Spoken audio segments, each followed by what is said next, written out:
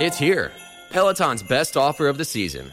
Get up to $300 off accessories when you purchase a Peloton tread. Choose from accessories like a heart rate monitor, non-slip grip dumbbells, yoga blocks, and more. If you've been looking for a sign to join Peloton, this offer gives you everything you need to get going. Hurry, Peloton's best offer of the season is here, but not for long. Visit onepeloton.com to learn more. All access membership separate. Limited time offer cannot be combined with other offers. See additional terms at onepeloton.com. There's only one review of the rings. There's only one that can bring the fan base to its will, and we do not share power. Welcome back to Review of the Rings.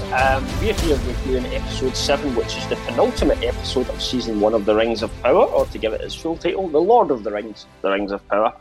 I'm Cam, this is Kyle. We're back again. As always, if you're watching us on YouTube, please hit us a like and a subscribe. It really does help the channel out. It helps us to grow, provide more content, etc., etc. If you're listening to us on podcast, all our stuff's available on podcast as well, wherever you get your podcasts from.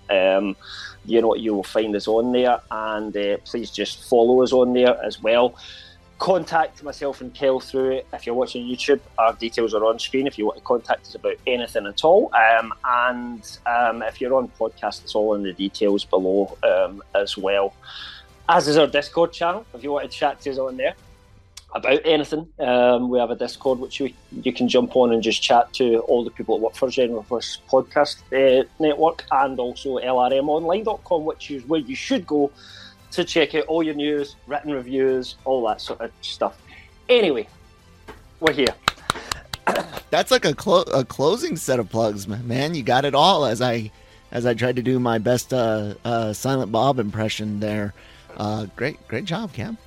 Yeah, usually I just leave that bit to Kyle. I don't know where it came from today. I must be inspired. Finally rubbing off on you. Finally rubbing off on you guys. It only took hundreds and hundreds of podcasts.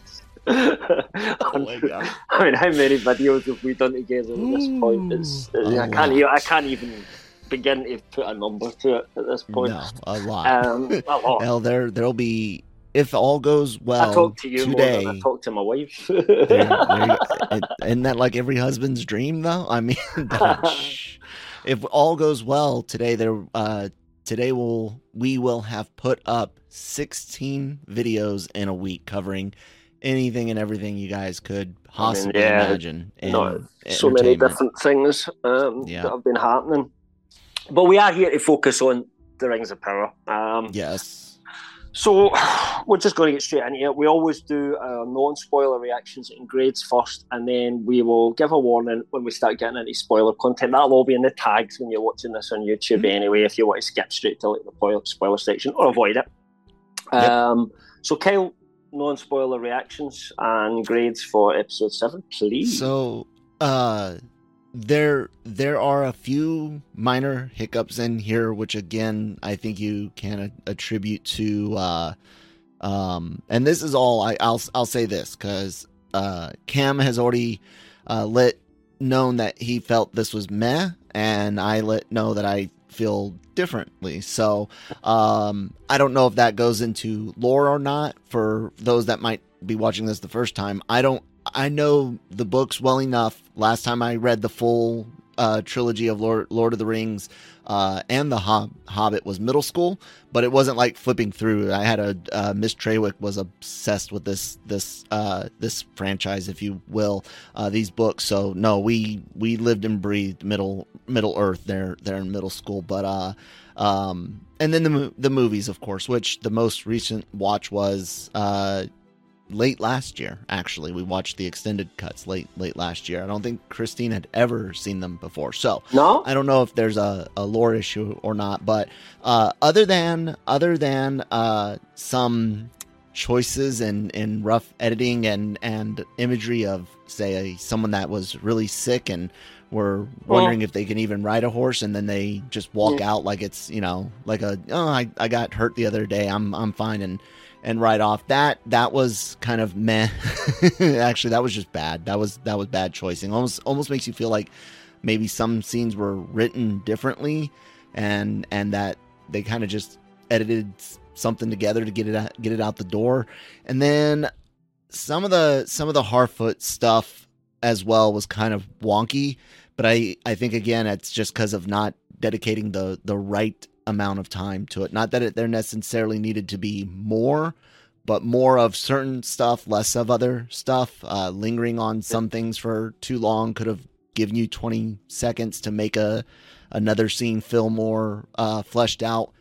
But the Galadriel stuff with Theo really, really peak for me, as far as a war-weary soldier speaking to someone with a bit of bloodthirst and spitting some hard facts that only come from having been at war and seeing how awful it is, and even touching on the fact that she's where she can't follow her own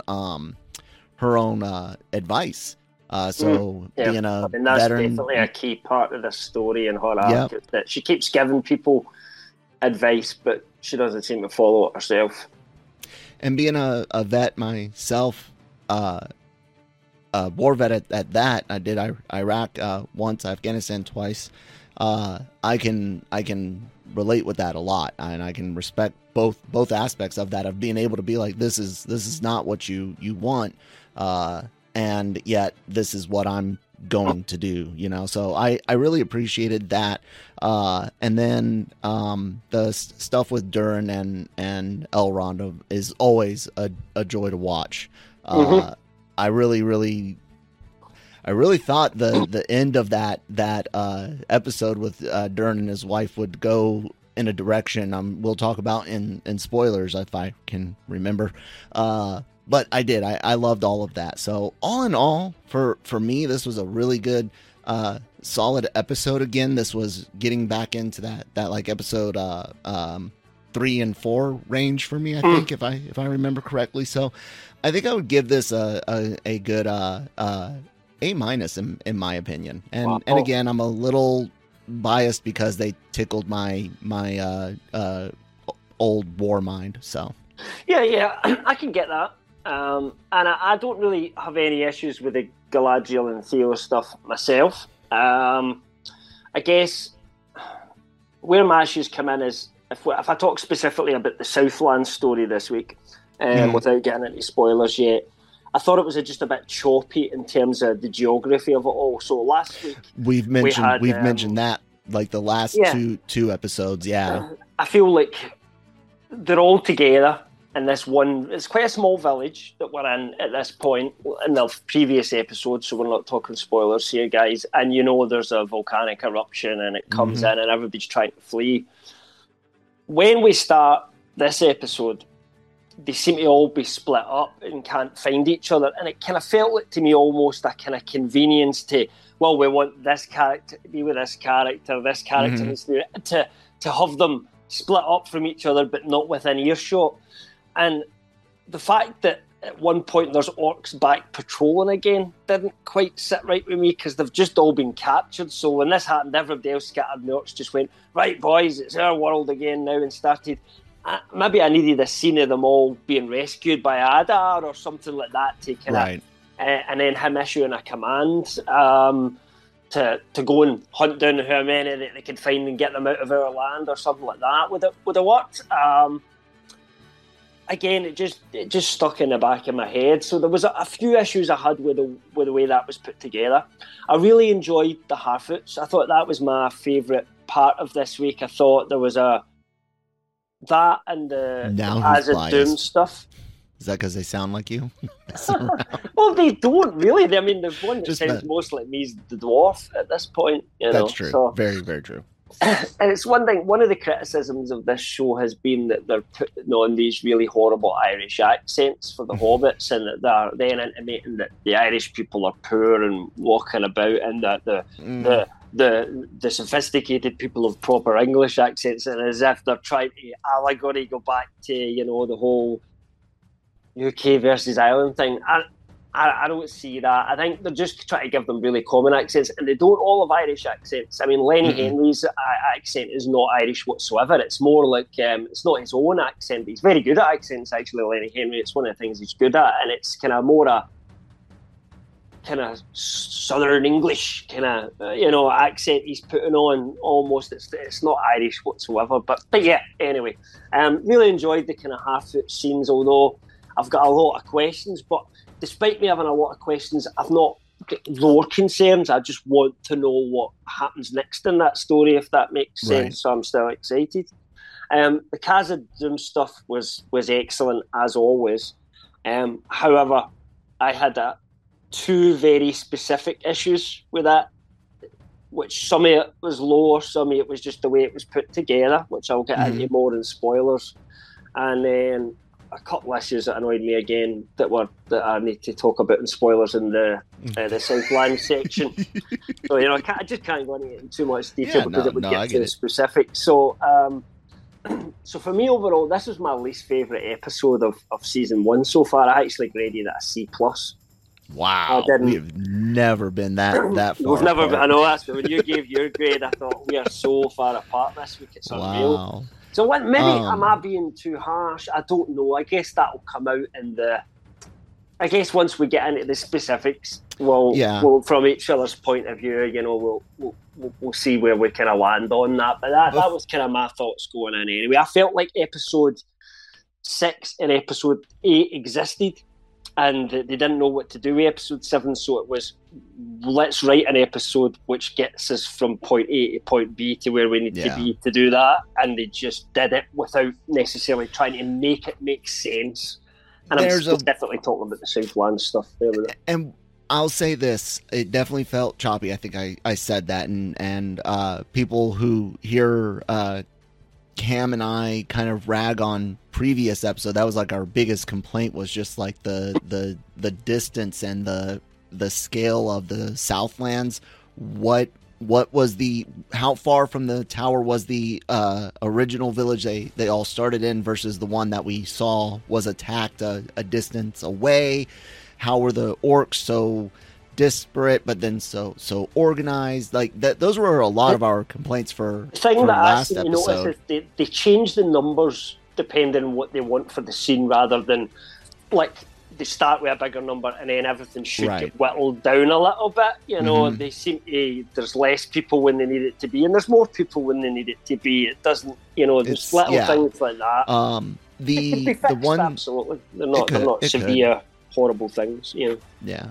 The one thing I'll say about the Numenorians and the Southlanders getting separated in that volcanic explosion, that actually made sense to me.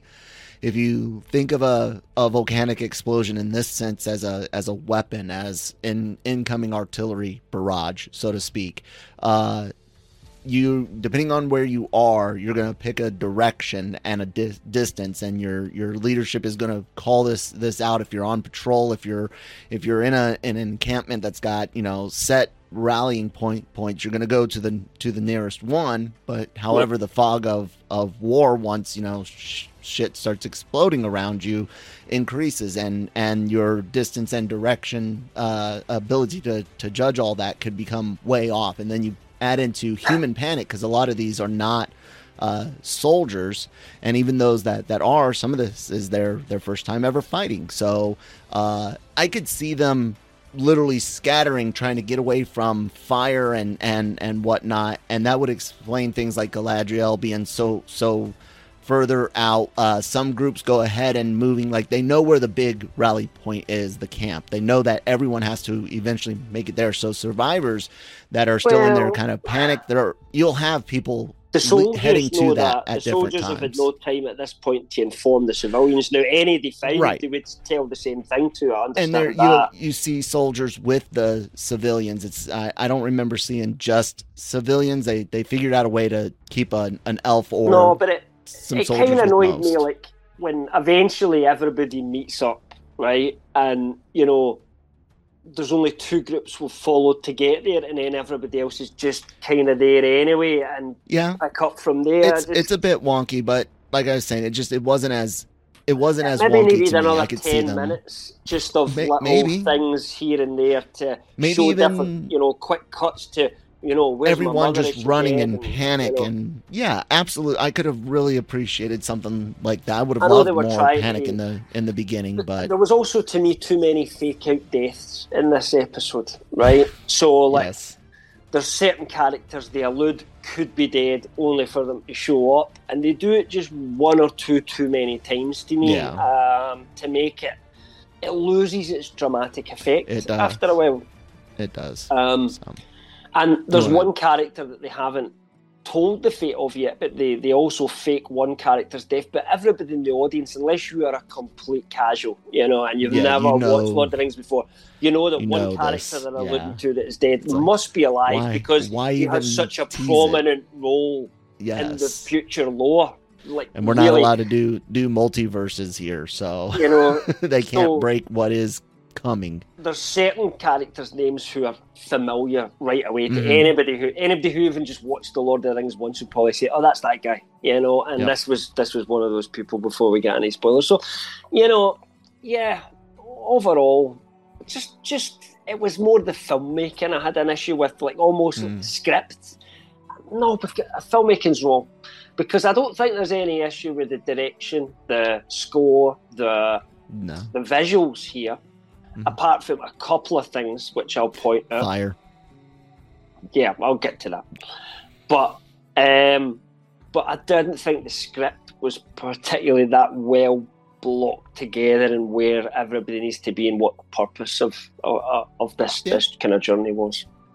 I guess that's as much as we can say before we go into spoilers. Well, let's go ahead and do that. Let's get into the spoiler chat. Let's stick with the stick with the Southlands. Stick with the Southlands.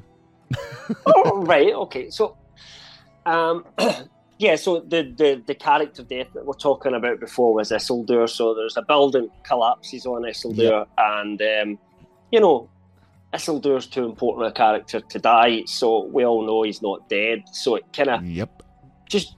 I mean, I'm not saying that they couldn't have done that with Obi-Wan Kenobi in the prequels, you know, but it's got the same thing. You know they're going to get out, so to have a tease almost over an episode, like, oh, I wonder if Isildur's going to be okay. No one's thinking that. No one kind of like wondering, oh my God, who's going to win in this fight between Vader and Kenobi? Set between episodes 3 and 4. Well, exactly. There's only one way it can go. That's true. But still, you know, that was still an interesting fight, I feel. But no, I thought that was okay. At least the second one.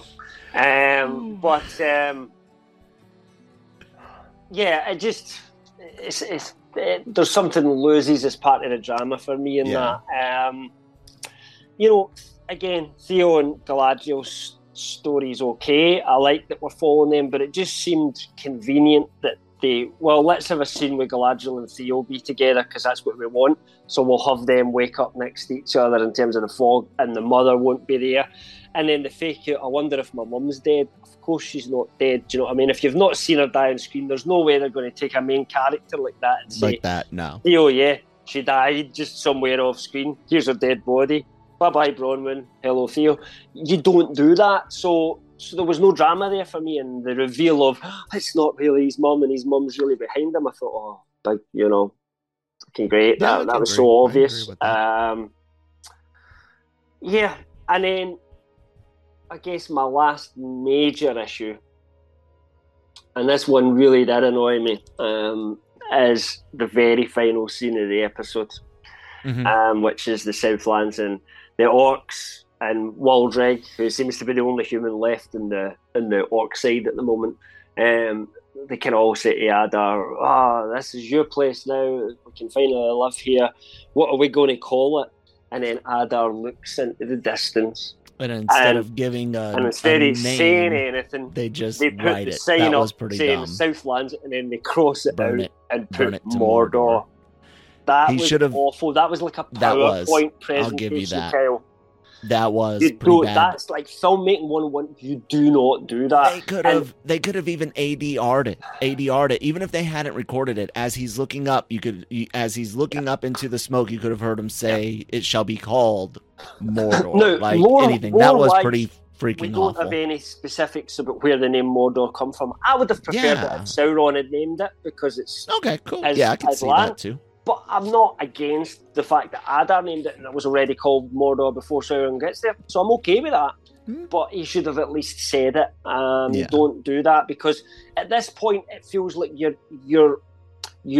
catering to the lowest common denominator, in terms of there'll be some really stupid people out there who have watched this and don't realise this is Mordor yet. We better make it very clear to them they just watched the formation of Mordor. I would say we shouldn't say everyone is stupid that didn't realize it, but that they are they're missing the very, very obvious. I mean, there's a lot of casual people that don't catch things like that. I even mistook it at first. By the time you would have gotten to the volcano, not even the volcano erupting, just the mountain being over I'm not saying there, I would have gotten. When we talked about it in episode 1 and 2, and I told you that's Mordor, I didn't expect you to get that at that point, right? Yeah.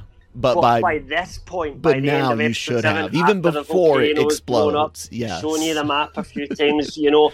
Yes. They've made it, I think, fundamentally clear. It should be very, very clear. The only thing I can think is that they have done some test audiences and people didn't understand it, and they've added that in.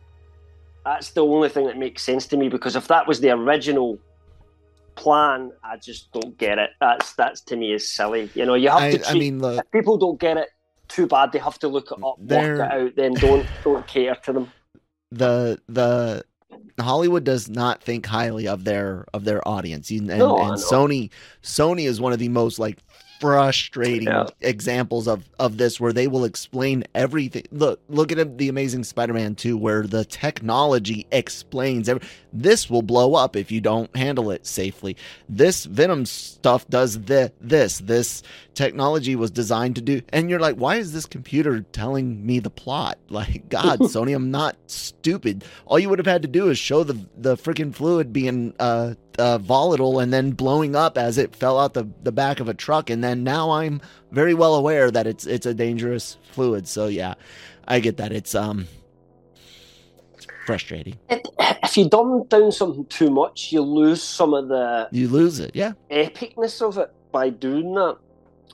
And I guess for it to be the final thing that happens in the episode, it left me on a really sour note for this episode, and perhaps that's where, you know, I'm coming in for work on a Friday night, I'm watching the episode, and then I'm writing my review as soon as I've finished watching the episode, right? And it's like, that's what's sticking in my head at that point, you know, so possibly that's affected my grade, because I just thought that was like kiddie stuff, you know, almost. It just felt so out of place to me and didn't work for me whatsoever. Yeah, that ending was that was rough. That was rough. Where are we going next? What do you want to talk about next? I just want to chat about the Galadriel and Theo stuff for a moment. Because like I said, the lines she's delivering as he's, you know, saying, you know, I want to go out on this. I want to go for this revenge. I want to, you know, take the fight to the bad guys. And oh my goodness, it's a question you would be surprised how. It's not as often as some would think, but it's more often than many others. And as a matter of fact, it happened to me again last night. But have you ever shot guns, or have you ever shot at someone? Have you ever killed anyone? That type of morbid curiosity from people. I really appreciated the line of hold on, I typed it in because guys, I have brain injury. I think he asked it darkens the heart to. Yeah, he complimented, good, you killed some orcs, that's great. And she says not to you know, be happy about that. It darkens the heart to call dark deeds good. And she goes on to talk about how wars fought both within and without a person. There's the battle within to control that darkness, something she's having trouble with, and then there's the battle on the outside that is, you know, actually causing the darkness, so to speak. And one of the best parts of that whole thing is when Theo asks, so why be a soldier? And when he asks that, it's one of those questions that I always encourage my own soldiers to look at. And everyone joins originally for something different, college money to get paid off, to get a steady paycheck for the next 4 years while you figure out the rest of your life, because your dad and your granddad served, whatever the case may be, that gets you through the recruiter's door is completely different than the reason why you stay, especially those that then re-enlist. And one of the reasons that I continued to serve was because I hope someone else doesn't have to. Like, this is something that needs to be done. Someone has to fill this seat, and so long as it's my generation's turn up, I'm going to step in, do my part, in hopes that my son won't have to.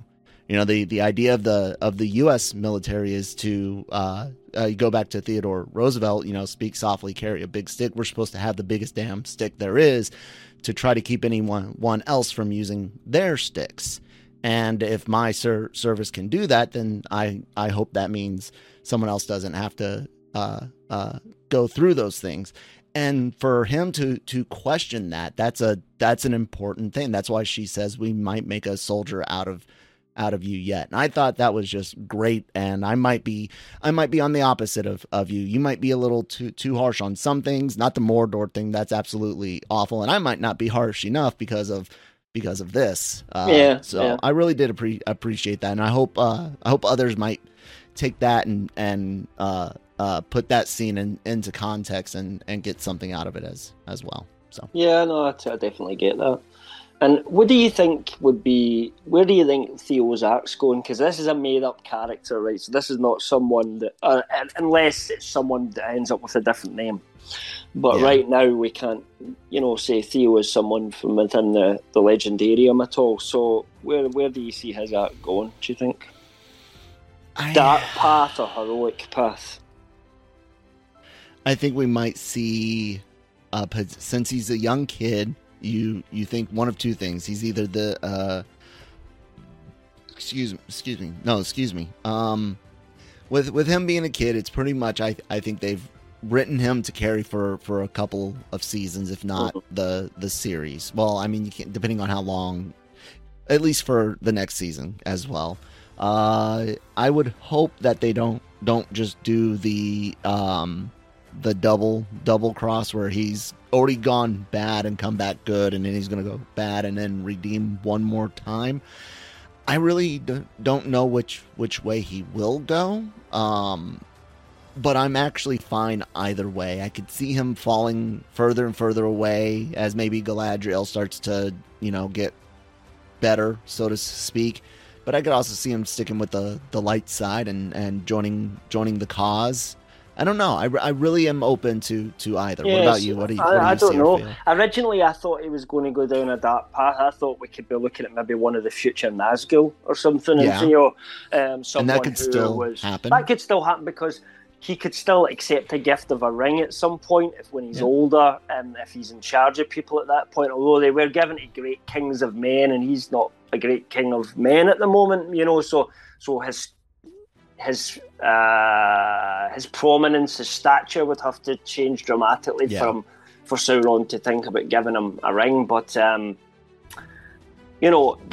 turn anyone bad ultimately. Whether they had kind of good intentions to begin with, if they're wearing the ring, especially while Sauron's got one on, and then they're basically at his will. So, there's lots of things that could happen with it. But I've really, at this point, because of the way that they kind of changed his arc a little bit over the last couple of episodes, I'm not sure at all now. I'm just completely drawing a blank as to where that's going, which is not a bad place to be. No. At the end of season 1, he's had a little bit of an arc so far, but we've still got a lot to learn about his character going forward, I guess. Yeah. I guess let's talk Khazad-dûm, huh? That was unfortunate. We had a crash, but we're back up and running. We'll get into talking Elrond and Durin. Talk about a lot of drama, a lot of character drama. It almost makes you, after hearing that Amazon pitched like spin-offs, side stories, it almost makes you wish we got an Adventures of Elrond and Durin show. Like, their interactions are just so great. I love the digs at each other. I love the constant camaraderie. I really do. It's a lot of fun. Yeah, it's meant to call back, even though this would be calling forward, so to speak, to Legolas and crap, I'm forgetting his dwarf friend, the Lord of the Rings dwarf's name at the moment. Gimli. Gimli, thank you. I kept wanting to say Gimbal, and I'm like, no, it's not freaking Gimbal. That's a piece of equipment. There's that kind of, it's not a usual thing. The elves and dwarfs are very different. They're very different. So I know focusing on it the way they are here is definitely to call back to that in a different way, though, and I like it. I really dug it. But it's also because in the lore, the elves of Lindon and the dwarfs of Moria had the closest relationship of any dwarfs and elves history at that point, because in the first age there were some close relationships, but they kind of always turned sour in some sort of way. Bad things kind of happened. A lot of that was Morgoth's doing, but until the ring situation, in the lore, they were very friendly, and that's why they have the dwarves, the doors of Durin that you see in Lord of the Rings. That have the elvish writing on the outside that shine moonlight, and all you have to do is say the elvish word for friend to enter. That's where that comes from, because they were so friendly. They made a new door that any elves could pass that could read the sign in their own language and say, "Oh, friend." Do you know what I mean? So, yeah, you're right. The whole argument with the dad, of course, goes into things that lead into that third age and stuff you hear about the dwarves as well. But it's fun to see it. Both of us are fathers to sons, and both of us happen to be sons of generally someone that was at least a father figure at some point, good or bad. You can get into the dynamic between fathers and sons from both points of view, so to speak. And I really enjoyed that. And I mean, we've all had either our children already tell us that we're old fogies, or we've told our parental figures that they're old fogies. And I mean, especially by the time you get to this, is like age-wise, this is like you and your dad, or me and my dad, rather than me and my son, who's at the teenage years, and you think, you don't know what you're doing at this stage, and they think they know everything. But we're adults with our own kids, and so is Durin at this point, and his father is getting a little bit too old, and yet there's an implicit part of it that we understand that there really is wisdom in what he's saying, though. Yeah, absolutely. You can see it from both sides. Exactly, and bravo to them for being able to do that. It sucks that the writing hasn't been as even for all the characters as it has for these two, and but I did enjoy it, and I did think for a moment that they were going to reveal some weird glow in his wife's eye or something to hint that there was some dark power pushing her to be like, this is our Mithril and stuff like that. Maybe there will be, but it felt like a very, very intense thing. But then I was like, dwarves are known for their kind of greed. They're a bit greedy, and suspiciousness of others. So and I don't think there's anything so I think there. It's more just she thinks, well, eventually he's going to be gone, and then you can do what you want. So be patient, And given the times, this is one of the things about the time crunch, because really, if we relax that a little bit,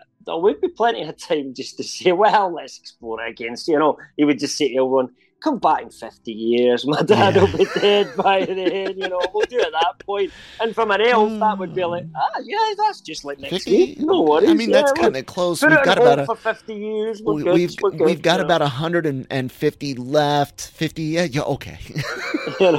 And dwarves are pretty, they don't live as long as, obviously they're not immortal, they do die, but they live a lot longer than the average human, maybe outside the Numenorians. Non-Numenorian human. Yeah, so that's nothing to them. But anyway, yeah. No, I can't. I mean, I agree with you. I really enjoy it. I always enjoyed the character Doom scenes, the stuff with Elrond and Durin and his dad and Disa. They're all really well sort of drawn characters that really have quite complex relationships. And I think what I love is that we're exploring two races at the same time with them all the time, whereas with other stories it's about elves and humans. This is elves and dwarfs. We've not really seen men and dwarfs interact, but that maybe come in the future, and there's that element to it. My only I had two issues with the Khazad-dûm stuff. One of them is that they seem to be now saying that the Mithril really does fix the blight in the leaf by showing that when they sat the leaf next to it. I don't like that so much because I liked it better when it was a potential deception of Sauron's. That I had theorised that this was a deception of Sauron's, and that he may be taking a tail, mind for the rings, and rather than being a true story, and that there really was a Silmaril there that this Balrog and an elf sat over. I like that story being hard fact. I liked it as being a legend that could be true, that somebody could have spun. And when you set the Mithril next to it and you see that it helps, that kind of makes Mithril again this magical object. And I talked about this when they brought the story up previously, and I said for me, it's a hard magic versus soft magic system, right? Tolkien didn't have a hard magic system, and that's what makes a lot of his works mysterious. It's why we're still discussing it 70 years later, it's because there is no definitive answer, how did this happen? Just, who knows, magic, ancient arts that we no longer know anymore, There's that kind of element in Tolkien's work. And this feels like they're kind of trying to explain how the magic of the rings will actually work once they do it. And I'm just not that keen on that being so explicitly put across. Yeah. So I hope I'm wrong and it ends up being a deception. But if it is a deception, why do the thing with the Mithril and the leaf? I don't know. And why did that not happen when Elrond had both of them in either pocket? Yeah. He literally had the both of them on him at some point. He takes them out his pocket, Why did they just have to be sitting there together at that point? Maybe, and this is just the RPG player in me. Maybe it's a concentration thing. Like, yeah, sure, this one piece of mithril out there wouldn't do too much, but there in the mountain, it does more like that. I don't know. And I don't know how deep Durin's thing, I'm reaching, but it is wonky. And it's not the only wonky thing in this series or episode. No, and that's what worries me when you add all of these things up together. Sometimes when there's little things, you know them in the episode where they come out by 1,000 paper cuts, but they can build up and have an effect altogether later on, and it just felt like that this week for me. The Balrog, I wasn't a fan of either. I don't know what that meant. Like it was weird. Right, so I'll give my grade. I'll drop it down a bit. You've convinced me. I'll give it a B+. I'll take the A- away. I said even at the beginning, I felt like I was potentially being biased because of what I thought worked really, really well. But yeah, you're right. There's a lot of little mistakes in here. So yeah, I'll go B+. I'll see if I can lower you down further once I get to the rest. Right, so the Balrog, right? So let's talk about the lore of the Balrog, right? So the lore of the Balrog is that the dwarves did mine Moria, and they did mine lots of mithril, and they became very rich from it. But they just get too greedy and they dug too deep, and eventually they came across Durin's Bane, which was a sleeping Balrog that had been sitting there for, let's say, well, if we go by the book lore, by this point, 5,000 or 6,000 years it's been lying sleeping, right? It won't quite work out like that because of the time crunch in the show. And we see this leaf falling down, right? And I kind of knew it was coming, and that was the horrifying thing for me, because we'd seen a shot of the Balrog in the trailer. Oh, I haven't watched those. I was hoping that the trailer was showing as a flashback to the first stage, like Galadriel had a bad dream and she saw one, because she would have faced Balrogs in the first stage. There was about 7 or 8 of them at least, and they went out and fought against the elves. So that fight we saw, like Finrod in, for example, at the start, where in that little flashback, there would have been Balrogs involved in that, So,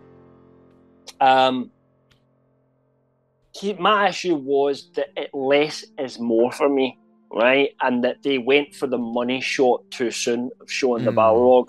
So what would have worked for me is that we see that falling down and it lands on something and just fizzles, and then you see, like, I don't know, like a bit of movement and some smoke rising, or just like fire starting to light up the cavern. Even not even seeing and the you shape. Just see maybe a almost like there's something there, but we don't know what it is.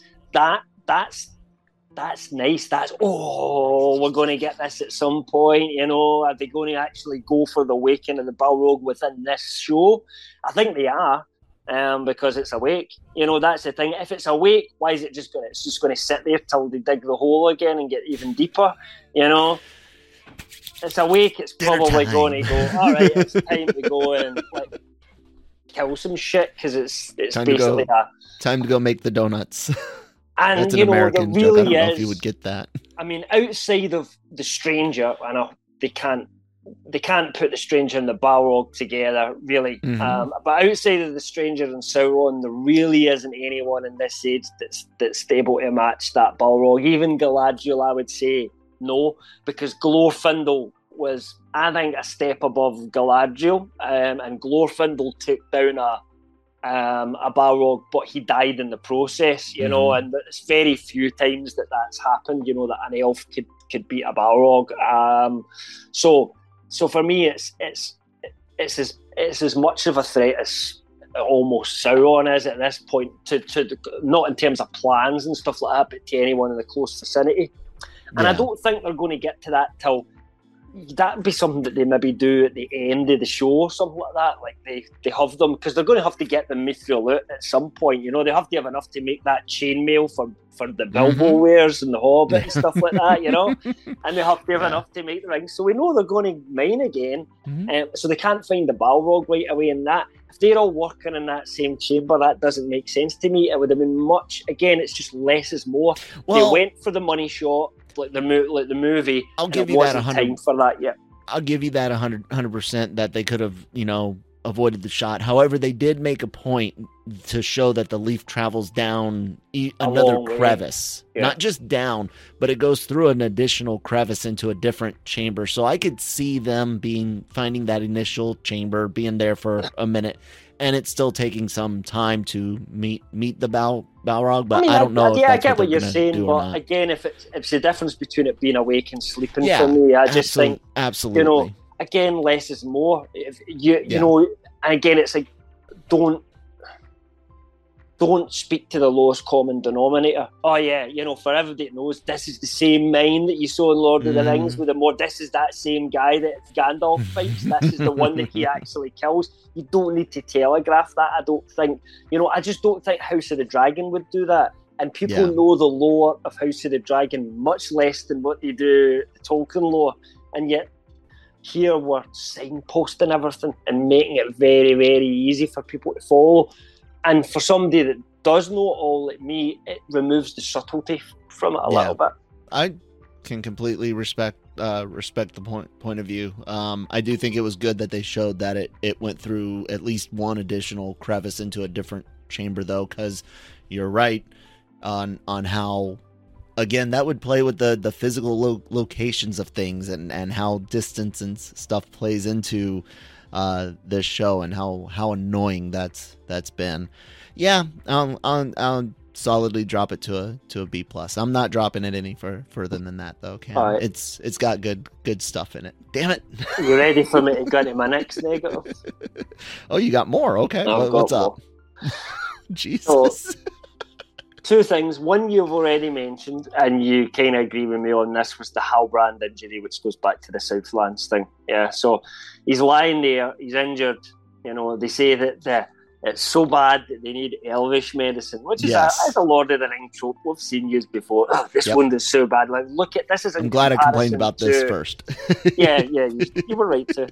This is like almost like Frodo when he gets stabbed by the Morgul blade in the first Lord of the Rings film, and he needs Elvish medicine. So, you know, he's riding the back of your horse and he's sick and all that, and you really felt the kind of desperation of it.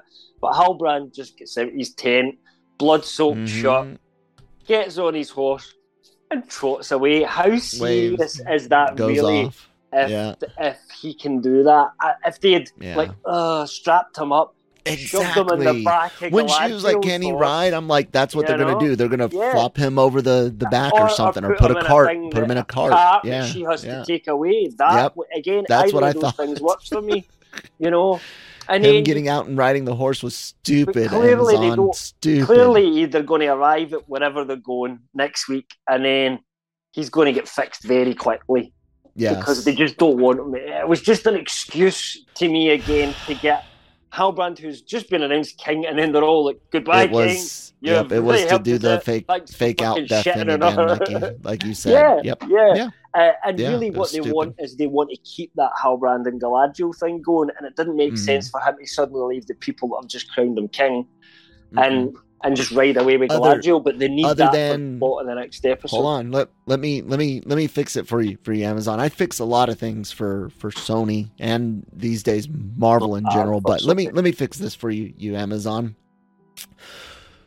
Halbrand's not mortally wounded. You don't try to do a fake out thing, and he needs to go with Galadriel to where she's going, and it's to gather the support from her additional allies, like they have Numenor, where they got the queen on their thing, so he's gonna go with her, do that thing. The elves will be ready when Numenor returns, and he looks at Bronwyn and says, "You are in charge while I'm gone. You led my people while I was getting the Numenorians. I'm gonna go get some freaking elf support, and you run the show while I'm in my thing." But that would be better than what we got, and you would get him on the road to where he's going now. I mean, yeah.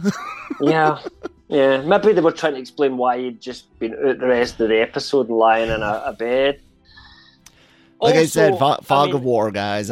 Everyone was running in different directions. Maybe he's the one that gathered a bunch of the civilians. That would be my question. Remember, we've talked about that, because why would Sauron be lying with a wound and that's very true. Getting healed? You know, he would heal much faster than a human, because he's kind of making the body out of thin air himself. Yeah. But the power of his own mind makes that body out of nothing, you know. So he could heal himself. They can lose their bodies and have to go into a spirit form. But again, that would be easier, and then just make a new body after a while. Maybe it takes some strength to make a new body. But again, I'm just not buying the whole Halbrand and Sauron thing at all. Okay, my last point is Galadriel's hubby, Celeborn. So her and Theo in their talks, which I appreciated all the talks, and I don't even have an issue with how this is put across. What I have an issue with is, what the hell are they doing here, right, in terms of Celeborn? So Celeborn is clearly not dead, right? Again, they're not allowed to change the fates of people, like that would end up in Lord of the Rings. And of course, if you watch Lord of the Rings, you know that when Galadriel comes out for the first time, her husband Celeborn is standing right next to her and is the other Lord of Loria. So Celeborn's clearly not dead, but it was kind of like, I had a husband as well. He rode out to war some time ago, and he just fucked off. He ghosted me and never come back. That kind of feels like what they're saying. Now, maybe they've got a reason for this, and it's going to come back later on. We're going to go, oh, right, okay, that worked. But at the moment, I'm kind of like, what? Where are you actually going with this at the moment? Mhm. It kind of doesn't make any sense to me. Where could Celeborn be that Galadriel would not at this point know he was still alive? Why would he not return to her, at least just to say, by the way, I'm safe?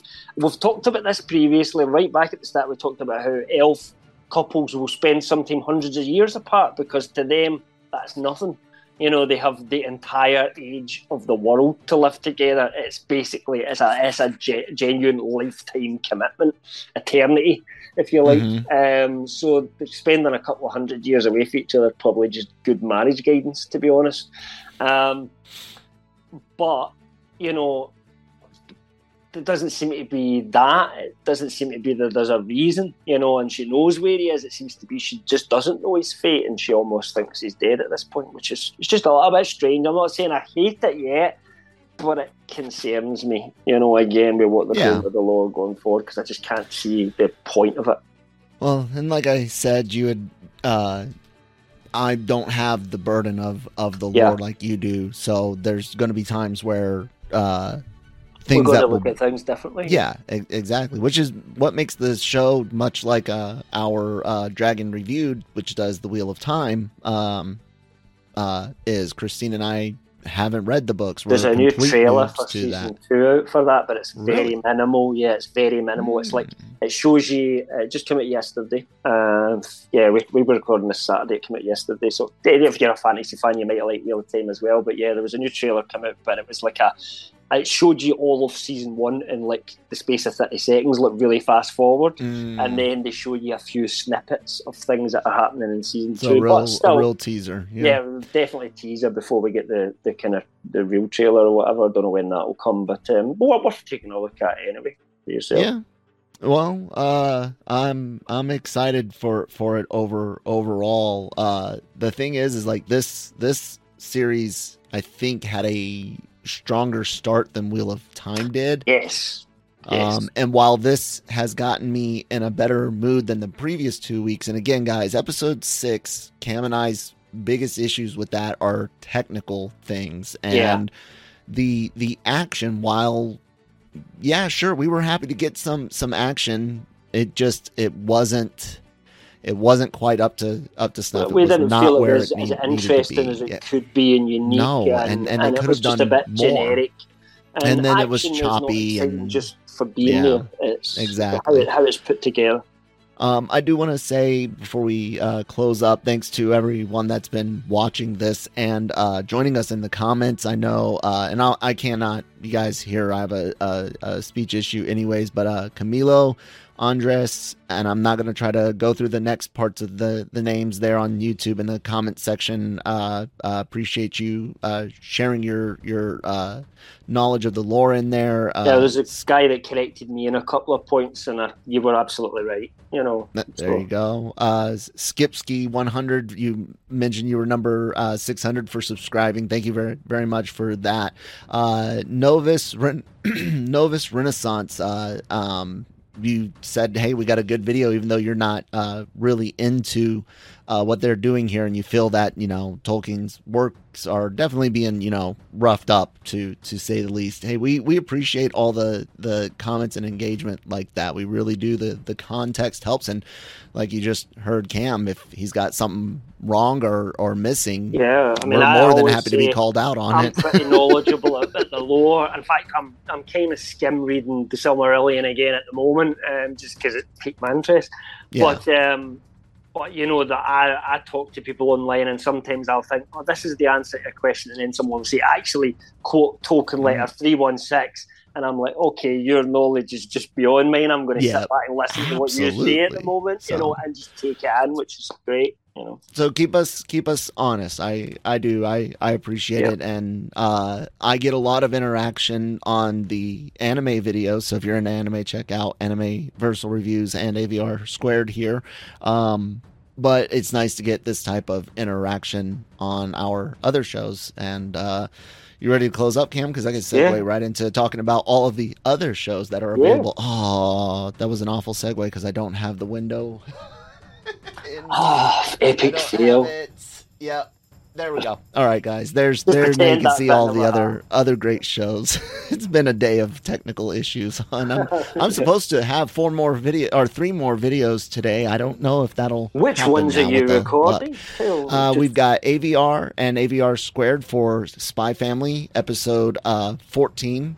Yes, episode 14 because it's the second episode of part 2, core 2, so it's all part of season 1, episode 14, Spy Family, and then Nick and I are supposed to record our review for Werewolf by Night on Marvel Multiverse. Were you doing that as a separate one from the She-Hulk episode? Yeah, because you guys seem to like hearing Nick and I disagree about She-Hulk. He loves it. I freaking hate it. So you guys can see all of that. Daily Cup of Genre. We've got the Cantina doing Andor as well here on the Genreverse Podcast YouTube channel. Yep, he is indeed on the Cantina. Co-founder of the Cantina with me. All of the things that aren't reaction videos go up in audio format on your favorite podcast apps like Spotify and Apple and Google, Stitcher, all of those good things. The website, lrmonline.com, you can get, look, there. So there I was. Holy crap, there I am. You can get celebrity interviews, written reviews, more of me and the others here on the Genreverse Podcast Network and YouTube channel. News, leaks, rumors, all of that in written format at lrmonline.com. The LRM Online YouTube channel also hosts all of our wonderful celebrity interviews, usually done by Gig. And Nancy, thanks to them for all of their hard work over there. That's it, Cam. I'm done. I'm set. You good? Yeah. It's tell people where they can find you or something like that. Yeah, no? I mean, my details are on screen, so you can contact me on Twitter. I've occasionally been just posting the odd 1-word or 3-word reviews of things recently on Twitter, just for the sake of it. Why not? My 1-word review of this episode was meh, as kind of Kel said at the start.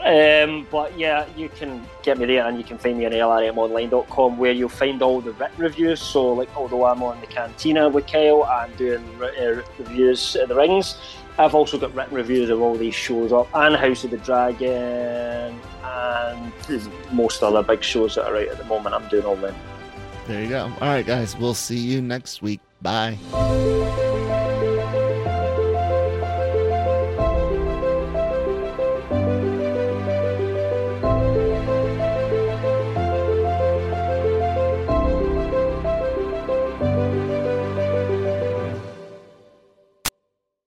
Mary redeemed a $50,000 cash prize playing Chumba Casino online. I was only playing for fun, so winning was a dream come true. Chumba Casino is America's favorite free online social casino. You, too, could have the chance to win life-changing cash prizes. Absolutely anybody could be like Mary. Be like Mary. Log on to ChumbaCasino.com and play for free now. No purchase necessary. Void where prohibited by law. 18 plus terms and conditions apply. See website for details. The voice in the preceding commercial was not the actual voice of the winner.